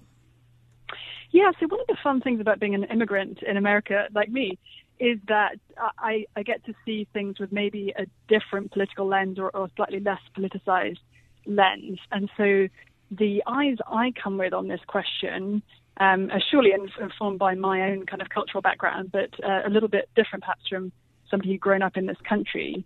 And when I hear the word diversity, and as I've looked at the scriptures and kind of looked around me at the global church, what I hear is a core Christian ethic that we Christians, whether we lean left or right politically, need to lean into and reclaim. Yes. So diversity, from a Christian perspective, it doesn't matter if you're from Syria or Seattle. If you know the gospel of Jesus and you're in love with Jesus, it's an equal opportunity gatherer, right? Yeah, and even more so, I would say that Christianity was from the first fiercely multi-ethnic and multicultural, and that Jesus actually, both himself, broke across every possible racial and cultural boundary of his day and place, and then commanded his disciples to go and make disciples of all nations. And we get this incredible vision in the book of Revelation in chapter 7 of people from every tribe and tongue and nation and language worshiping Jesus. And I don't know about you guys or your listeners, but I have so much fun on a Sunday morning at our church because I'm up here in Cambridge in Massachusetts, and we have the advantage of people coming from all over the world to this region, often for academic study, sometimes for other reasons. And so this past Sunday, I was sitting between a friend who comes from Nigeria and a friend who comes from Uganda. After the service, I got to see a friend who'd immigrated here from China. Wow. The previous Sunday, I'd been sat next to a lady from Nepal and her daughter, and I'd got to pass my baby son. I didn't know this lady at all, but we were next to each other, worshiping together. And she and my little baby son, he's 8 months old, were holding hands during the singing. And I thought, I kind of want to give my baby to her to hold during the song. And she said, do you mind if I take your baby? And even though we only just about spoke the same language, to be honest, we were able to worship Jesus together, and it gave me the thrill of experiencing just a tiny taste of what that reality will be like when Jesus brings heaven and earth back together, and we are worshiping him with people from every tribe and tongue and nation and language. Well, that's a great image. So, Rebecca, what about the early church? I mean, it was a diverse group. I mean, I was just reading over the weekend with my husband and daughter the story of Jesus being approached by the Pharisees about, do we pay taxes to Caesar? And and the commentary that we were reading talking about the fact that the Pharisees were trying to set Jesus up to take a political stand. The believers who followed him who were loyal to Herod and the believers who weren't. And if he would take a side, then he was going to alienate one group over the other group. We were laughing about how that sounds exactly like America today, right? So it's, people were always trying to get an edge, and people were always looking at things differently, trying to attach religion to a thing. But those early Christians are just were a diverse group, not just as far as how they looked, but ideologically. Yes, I think the struggle we sometimes have as we read the New Testament is that the racial and cultural barriers of Jesus' particular time and culture were different than ours. So when we hear the phrase, the Good Samaritan, or even the word Samaritan, we immediately think good. We think somebody who's sort of morally elevated, great moral example. We don't think a hated racial and cultural group from, our perspective. But to Jesus' Jewish audience, the Samaritans were a hated racial and religious group. So for us, it could be, the parable of the depending on where you are, it could be the parable of the good black Muslim if you were sort of in a certain, majority white part of this country, for instance, or if you were in Palestine, it could be the parable of the good Israelite, or if you could cut it across almost any potential racial, religious, cultural boundary. But we don't hear the offense of Jesus' story because we don't know who the Samaritans are in the eyes of his. And I think you see this pattern through Jesus' ministry and then into the mission of the early church of very uncomfortably cutting across all sorts of ethnic boundaries. I love the fact that we meet the first African Christian in the book of Acts, the Ethiopian eunuch, who is a highly educated man reading his own copy of, or apparently his own scroll of Isaiah, and inviting Philip to come and sit with him and explain it to him. So we have the first African Christian that we know of in the very earliest documentation of the early church.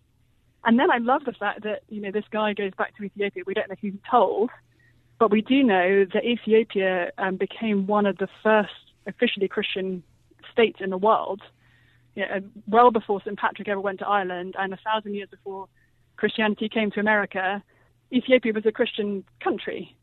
So we have this sort of odd idea that Christianity should be associated with kind of white Western culture, right? When in fact it's always been multicultural, multi-ethnic. Yes. And today, if you look at the distribution of Christians throughout the world, it is essentially evenly distributed, and more so than any other worldview. Yes. Rebecca McLaughlin is with us. Rebecca's a regular guest on our show. So, Rebecca, that scene that you painted at your church yesterday, that's an unusual scene. But you go to, I would imagine, perhaps a university church. We've attended that as well at various times in our lives, where there is a mix of people coming in from all four corners of the world, and you're all together. I mean, it's a wonderful thing, but that's certainly not the norm, right? So you can't help who is in your environment to some extent. I mean, yes. we can't force people to immigrate from Nepal to where we happen to live in rural Indiana, just to pick a random place. Yeah. However, I think wherever we are, we need to be noticing the boundaries and pushing through them. So our church is not, it's close to several universities, and we absolutely have university students and professors in our congregation. But we also have a massive socioeconomic range. So last night, I was able to speak about my book at the evening service at our church. And the congregation was a mix of homeless people for whom we have a Sunday evening dinner, and university professors and lawyers and students and people who, are in everyday jobs, sort of struggling to get by, including people who are working in private equity. So the diversity of the Christian movement should be something that's visible wherever we are. And even if we don't have racial boundaries to cut across, we almost certainly will have socioeconomic boundaries to cut across. And if we start to notice people who are different from us, and Jesus' call on each of us to reach out across those boundaries, we can enjoy and experience that diversity pretty much wherever we are. Rebecca McLaughlin is with us. She holds a PhD from Cambridge University, a theology degree from Oak Hill Seminary in London. And we're talking about diversity. And Rebecca, we've talked about racial diversity, the diversity of nations, but let's talk about gender diversity. I mean, anyone reading the Gospels or the New Testament letters, there are so many women who are church leaders, and certainly women who were early followers of Jesus, and in fact the ones that Jesus showed himself to first after his resurrection. Mm-hmm. Yes, so people sometimes think of Christianity as a religion sort of centered around male privilege, to use a current term. And actually, as you say, Kathy, we see the magnetic appeal that Jesus had to women, both in the Gospels and in Acts and the Epistles. And a detail that I love, a kind of cultural detail of the time, well, it's kind of sad actually, but the Greco-Roman world at the time was in fact majority male due to a mixture of death in childbirth and selective infanticide of baby girls. So some estimates say that it was even perhaps 2/3 male, the world into which Christianity was birthed. The early church seems to have been 2/3 female. Wow. So there was a big pool of women relative to men. And if you look at the history of the church and if you look at today, Christianity has pretty much always been a majority female movement. So I like to say that far from being a center of misogyny, Christianity is the greatest movement of and for women in all of history, because Jesus actually radically changed how people even thought about women's status and value with respect to men. And we take a lot of that for granted these days. So then what you're saying is we run contrary to the popular narrative of that Christianity is reserved specifically for white men. Oh, yeah, it was a funny thing. I mean, not funny, kind of sad for the white men. White men are basically the only secularizing demographic at the moment. So atheism in America is significantly overrepresented by white men. And it's basically, I see atheism as the religion of white men and communist regimes. There's two kind of people. Wow. Boy, that's something to recommend them, isn't it? Woo-hoo. Yeah, well, indeed. But as you say, Christianity is the religion of women and significantly of immigrants. So I think sometimes Christians in America can worry that immigration is eroding America's Christian heritage. In fact, immigration is a much-needed blood transfusion for the American church. You can see that particularly evangelical churches in the city adjacent to mine, Somerville in Massachusetts. English is the third most commonly spoken language at evangelical churches after Portuguese and Creole. Wow. So if any Christian in America wants to be part of reclaiming America's Christian identity, actually immigration is the best thing we've got going for us, and not immigration of people like me, white people from Western Europe. We're actually the least helpful folks on that front. You want immigrants from Africa and from South America and increasingly from China, actually, which is progressively seems to be becoming an increasingly Christian country. Yes, and certainly they are out there by the millions and millions. Yeah, I mean, many people think that by 2030 there'll be more Christians in China than America, and some experts think that by 2060 it could be a majority Christian country. Excellent. And so diversity is still a cornerstone of what it is to be a believer in Jesus Christ. Rebecca McLaughlin is with us. Her brand new book is called Confronting Christianity, 12 Hard Questions for the World's Largest Religion. Will release later this month. What is the release date, Rebecca? It's officially the 30th of April, I believe, for the hardback, though it seems that Amazon's offering the Kindle from the 15th of April. Very nice. Well, we'll keep an eye out for it. Congratulations on that. That's going to be a proud feeling. We'll take a break, come back. We got lots more ahead. Stick around. It's the Ride Home with John and Kathy.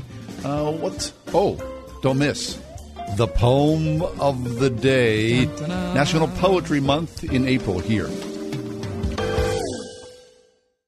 The following statements have not been evaluated by the FDA. Amberen trials tested mild to moderate symptoms. Testimonial is based on 90 days of use. Results may vary. Nielsen US XAOC 52 weeks dollar sales. Hi, I'm Mary Lou Retton, and I want to talk to you about something I haven't liked to talk about until now, my menopause. All my life, I've had energy to win gold in '84. But when menopause hit me, with the hot flashes and night sweats, I began to feel sluggish every day. That all changed when I discovered Amberen. Amberen safely relieves 12 menopause symptoms by helping to restore your hormonal balance. Amberen is 100% drug-free and estrogen-free. Amberen is America's #1 menopause relief supplement in dollar sales. Thanks to Amberen, my fear of hot flashes is gone.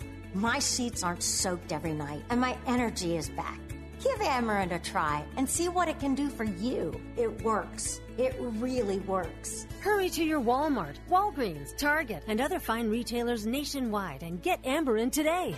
Word FM presents the Pittsburgh Prayer Conference, Thursday, May 2nd at 7:30 p.m. through Friday, May 3rd. Join Pastor John Guest and an expert panel of prayer warriors from RPTS, Geneva College, the Biblical Counseling Institute, Impact Christian Church, and more as we explore and grow in this vital gift and privilege to the church, featuring 7 general and 2 breakout sessions. The Pittsburgh Prayer Conference, May 2nd and 3rd at Christ Church at Grove Farm. Tickets and details at wordfm.com/prayer. This Easter, celebrate the life of Christ as you break bread with family and friends and leave the cooking to Bistro to Go on the North Side with simply delicious gourmet creations sure to make your event memorable, like brown sugar baked ham with pineapple sauce, maple glazed turkey with gravy, Bistro pecan sweet potato casserole, whole chocolate mousse cake, and so much more for intimate gatherings to grand events, all reasonably priced for pickup and ready to serve. Order now at bistroandcompany.com.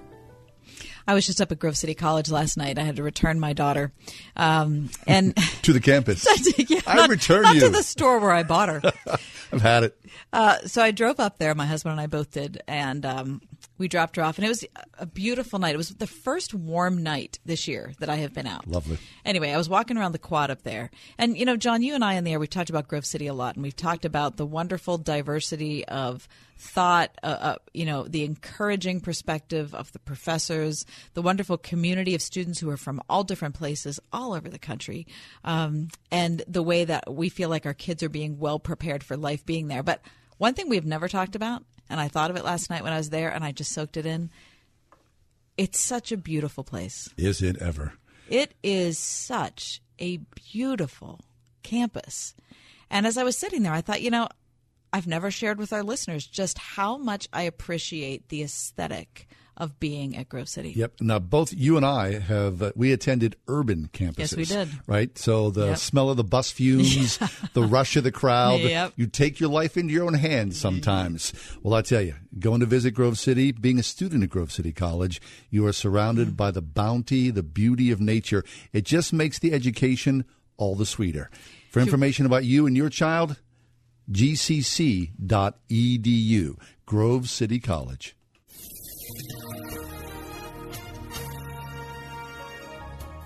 We'll have a shower and thunderstorm in the area this evening. Otherwise, tonight will be mostly cloudy. The low will be 53. Breezy and a bit cooler tomorrow. Morning clouds will break for sunshine. High 65. Chillier tomorrow night. Partly cloudy with a low of 38. More noticeably cooler Wednesday. Partly sunny with a high of 55. Then warmer again Thursday. Partly sunny and pleasant with a high of 70. I'm AccuWeather meteorologist Frank Strait on 101.5 Word FM. Well, if you were holding your breath to hear the poem of the day, we're just going to delay it a little bit. Hold it just a little bit longer because here's the deal. Gentlemen, put down the razors because just when you thought the lumberjack, what do they call it? Lumber sexual phase was over, right? They call it Moran phase. Yes. It seems that beards are now more attractive than ever. A new study has proven that men with beards are more attractive to women than those who are clean-shaven or who have light stubble, according to a study published in the... Now, wait a minute. I think this is a little self-serving. No, it's not. Yeah, I mean, because you're like sporting your new beard.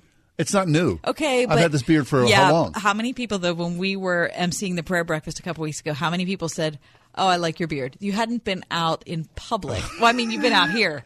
Right. But I feel as if this article you found is a little... I'm just staking my claim. Did you Google why I'm better than men who don't have beards? Did not, and this article is what came up. No. In my advanced age, I'm grabbing onto every little sort of piece that I can to lift myself up. No, that's not true at all. Okay. No, it's an article that I read. Where? Oh, I know where I read it. You know where I read it from. What? I see the website at the top of the page. Let me tell you. www.moms.com, which is a website that I frequent often, looking for, some hard-hitting news sources. I'm just saying. While women it's and always men... either the Times, the Journal, or moms.com. Okay? And the article says that while women and men have debated for years over whether a clean-shaven face or a bearded face is more attractive, science is currently supporting the bearded look. Oh, God. In the study, 36 men participated were first photographed when they were clean-shaven, then photographed again after 5 days, then 10 days, then again 4 weeks after not shaving. Then a sample of 8,500 women were asked to rate the men based upon their attractiveness for either a short-term relationship or a long-term relationship.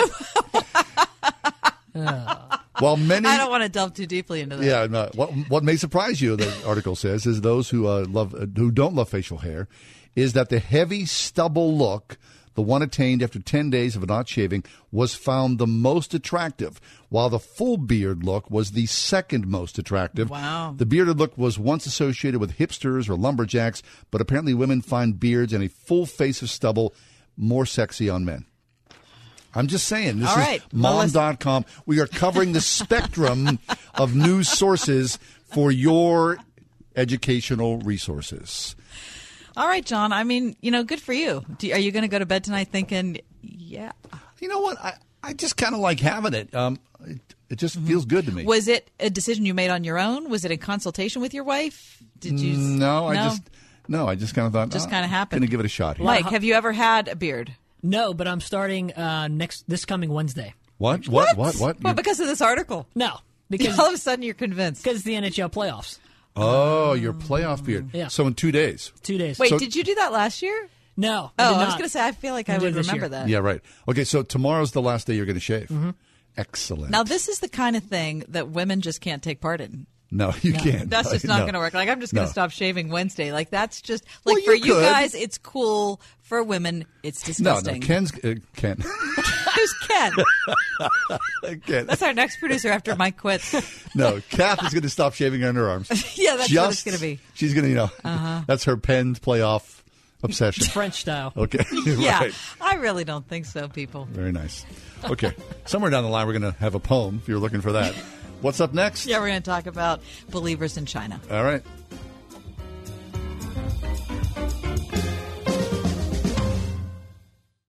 My dad, a hard-working, regular blue-collar guy, a Korean War vet, a Pittsburgher, a Yinzer. He married, raised a family, and gave over 20 years of his life to one company, and that company filed for bankruptcy.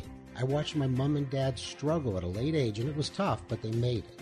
For almost 30 years now, I, and now Ethan, have helped all the people that God entrusted to our management, putting together retirement blueprints, personalized, customized solutions that help people retire with confidence, clarity, and independence, the way I wished it would have happened for my parents. I'm Kurt Kenotic. My company, Accurate Solutions Group, would love to help you. It's never too late. It's never too early. Just call 412-515-3555, 412-515-3555, or visit asgretire.com. Investment advisory services offered through ASG Investment Management, LLC. At Extreme Car and Truck in Bridgeville, find extreme accessories for all your dirty jobs, like hauling landscape supplies. Protect your vehicle with spray-on bed liners, tonneau covers, WeatherTech floor liners, and more. Say goodbye to dirt and grime inside and out with extreme detailing. Plus, lift kits, electronics, and remote starters. Always a favorite. Extreme Car and Truck in Bridgeville. For the extreme in all of us. At extremetruck.net. Creation Fest 2019 is coming. Join us with your family and friends for a weekend of worship like no other. Over 70 artists like Skillet, Hillsong Worship, Crowder, Elevation Worship, Carrie Job, 10th Avenue North, and Mendisa, as well as over 15 speakers like Bob Lenz, Reggie Dabbs, and David Nasser. Be a part of the Creation Worship experience set in the beautiful mountains of central Pennsylvania. Go to CreationFest.com to find out more. That's CreationFest.com. Robinson Township Christian School celebrates a 40-year legacy of producing college-bound, lifelong learners whose lives are marked by wisdom, knowledge, and a compassion for others. At the airport area's only K-12 classical Christian school, students grow to love learning, think deeply, and communicate effectively from a biblical foundation. Robinson Township Christian School, now enrolling preschool through 12th grade at rtcsonline.org.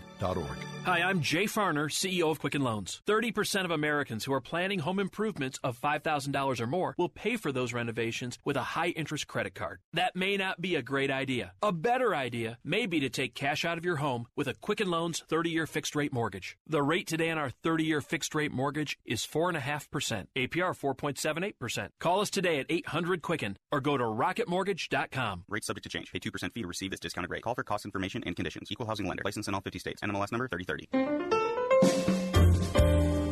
I think it's safe to say that the Chinese government has been on a bit of a rampage lately. They have torn down major churches throughout the country of China. Many, many thousands of Christians, perhaps millions of Christians, have no place to go worship. However, there is still a very strong house church presence across China. People meeting in secret, in the middle of the night, in small rooms, praising Jesus Christ. Here to talk to us about that is our guest, Hannah Nation. Hannah lives in Cambridge, Massachusetts with her husband. She serves the global church through her work with China Partnership. Hannah, welcome back to the show. Hi, thanks for having me. Hannah, we've talked over the years countless times about the church in China, and we've talked to a lot of people who are from America, a lot of people who are from the UK, who work in China. It wasn't, I think, until December of this year that we read our first statement from someone who was from one of the house churches in China. Pastor Wang Yi wrote a letter in case of his arrest, and it found our way through several channels to us. Now, of course, you can read it online all over the place. But that, I think, was the first time. Maybe, John, am I right about that? That we heard from someone from one of the house churches there. So, from your perspective, Hannah, you wish that we could change that. Yeah, that's correct. Actually, I and China Partnership were involved in helping get that statement out. And I think that's exactly to your point that it's very hard to find the actual voice of the house church. And in my work, I'm really trying to change that and help to provide a platform for the sermons and articles and just the writings of various Chinese house church pastors to be readable in English so that we in other parts of the world can access what they're saying. So, Hannah, with that platform, you've produced a new book called Grace to the City, Studies in the Gospel from China paperback. Tell us about this. This is essentially house church pastors and their sermons. How did these find their way to you so that you can put them in a book form? Yeah. So through my work with China Partnership, I come across a lot of different sermons and a lot of different things coming out of the house church. The 5 sermons that are in this book were given at a conference, at a convention of different house church pastors, and we were able to get those sermons, transcribe them, and then translate them into English and turn them into the written essay format that's in the book. So they're really wonderful sermons. It's been really fun to see just even my friends and family reading them and getting text messages from people saying which one they have been blessed by the most. So, it's five sermons. They all basically are reflecting on the nature of the gospel and the beauty of God's grace in our lives. They all have a little bit of a different aspect of the gospel that they focus on or bring out. But I think one of the really fun things about them, and one of the things that really blessed me working on the book, was that they use a lot of cultural examples from China, which might sound hard to connect with, but actually they're really easy to connect with. And so It's just really beautiful to hear the gospel apply to this different context, but still be able to really resonate with it and be blessed by it. Oh, I love that so much. So what's fascinating to me, Hannah, is that, as you talk about the Chinese church and the house church, by and large, most of the pastors that have produced these sermons, they are not seminary trained, right? These are mostly self-taught or small group taught. There's really not a major Christian seminary that is approved by the Chinese government. So I would actually say most of the pastors that are featured in the book are seminary trained in one way or another. Okay. Some of them attended seminary overseas and then returned to China. Many of them have been blessed through just personal theological study. There are government-approved seminaries, but without going into all of the differences between the official state-approved church and the house church, all of the guys in the book have not been through the state church seminaries. They've all been through other means of theological education. The new book we're talking about, Grace to the City, Studies in the Gospel from China, the author Hannah Nation. Hannah, before you leave us, talk about your involvement with Christianity in China. Are you from Chinese descent? How did this become a burden for you? Yeah. So I am not ethnically Chinese. I am a white American. I first developed a love for China when I was in college. And basically, I had this. So my dad is a professor and has had many Chinese grad students. And one of his grad students at one point became a Christian. And I remember interacting with her in the early days of college, and it just really hit me that there was this whole world that I knew nothing about and had really no experience with. And so I became very curious and traveled for the first time to China midway through college to teach English. And then basically God just used that to keep opening doors and keep involving me in ministry to Chinese in different ways. So I actually lived in China for a period of time. Nice. And then coming back to the U.S. was involved with international student ministry in first Pittsburgh and then Boston. And basically, just really, I worked in international student ministry with Chinese for about 10 years. And through that work, really just developed a heart to try to start working on some of the things I'm working on today, of just recognizing how much there's this church in China with just immense spiritual wisdom and growing maturity. And it's very difficult. I am not fluent in Chinese.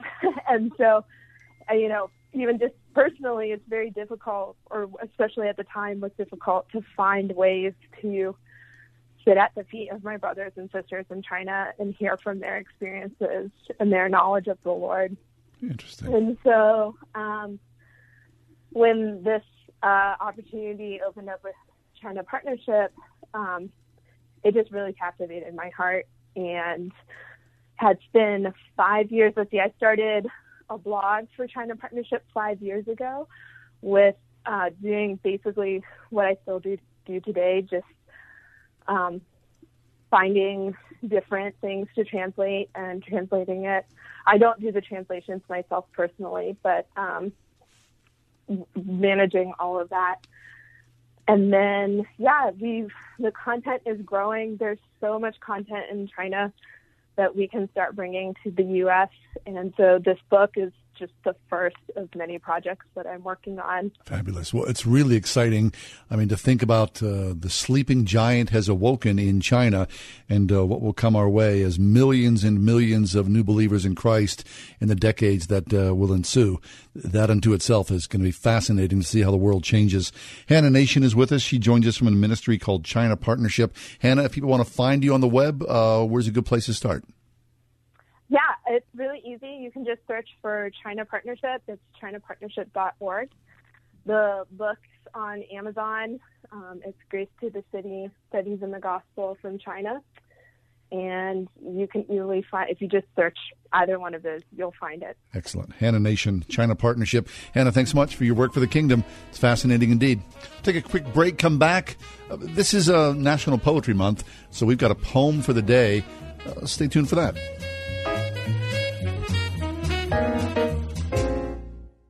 At Middletown Tractor, you belong where there's an easier way to do chores. They have affordable John Deere mowers, compact and farm tractors, and Gator utility vehicles for any size property. So make your main factor Middletown Tractor. Learn more at MiddletownTractor.com. Finding great candidates to hire can be like, trying to find a needle in a haystack. But not with ZipRecruiter. Its powerful technology actively finds and invites qualified candidates to apply to your job. That's why 4 out of 5 employers who post on ZipRecruiter get a quality candidate through the site within the first day. So while other companies might deliver a lot of hay, ZipRecruiter finds you the needle in the haystack. Try ZipRecruiter now for free by going to ZipRecruiter.com/free. That's ZipRecruiter.com/free. The market goes up and the market goes down. But one thing remains the same. Record low unemployment means there are still more job openings than people to fill them. And that means you have leverage. They're vying for your attention at WordFM's virtual job fair. Visit wordfm.com/virtual for great local companies ready to offer you an employment upgrade. Isn't it time you got a raise? The virtual job fair, where many are called, but you are chosen at wordfm.com/virtual. Oh, okay, wait. This is the poem. It's the National Poetry Month right. theme. I don't particularly like this. No, so kill it. We'll just no. Okay. So we're going to recite the poem of the day. The poem is called "Out of Work." Yeah, now I received this from my daughter, but I got to be honest, it's a beautiful poem. It's really heavy, and I think it should be read by a man. Okay. The author? Kenneth Ashley. It's called "Out of Work." Alone at the shut of the day was I, with a star or two in a frost-cleared sky, and the byre smell in the air. I'd tramped the length and breadth of the fen, but never a farmer wanted men, not doing anywhere. A great calm moon rose back of the mill, and I told myself it was God's will, who went hungry and who went fed. I tried to whistle.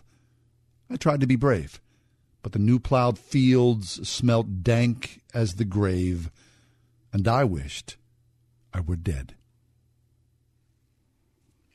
Ouch. All right.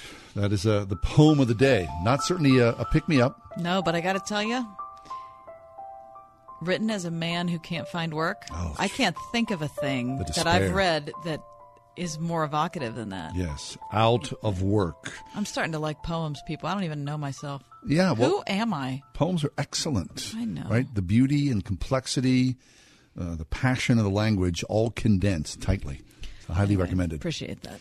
Take a No, we're not going to take a. We're going to take a break for about 22 hours. Okay, we'll see you. Then we're going to come back at 4 o'clock. 4 o'clock. That's right. A lot more and there's going to be another Pirate game, people. Just all right. the 10-0 loss to the Cubs isn't the end. We just swept the Reds 4 in a row for the first time since 1963. Okay, find our podcast, iTunes. Yeah, iTunes and JohnnyCathyShow.com. All right. Have a great night, and please get out there and enjoy that spring evening. God is good. The Ride Home with John and Kathy, a production of Word FM and Salem Communications.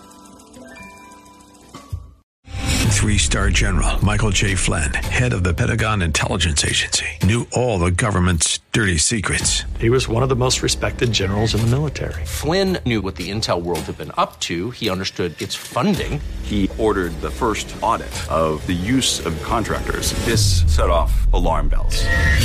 The explosive new documentary, Flynn, Deliver the Truth, Whatever the Cost, uncovers the facts behind this scandal. Flynn told the truth. He was the most dangerous person for Donald Trump to hire. I find out the worst enemy that I'm going to face in my life is right here in America. They took my assessment and they wanted me to change it. And I was like, I'm not changing it. They had to get rid of Flynn.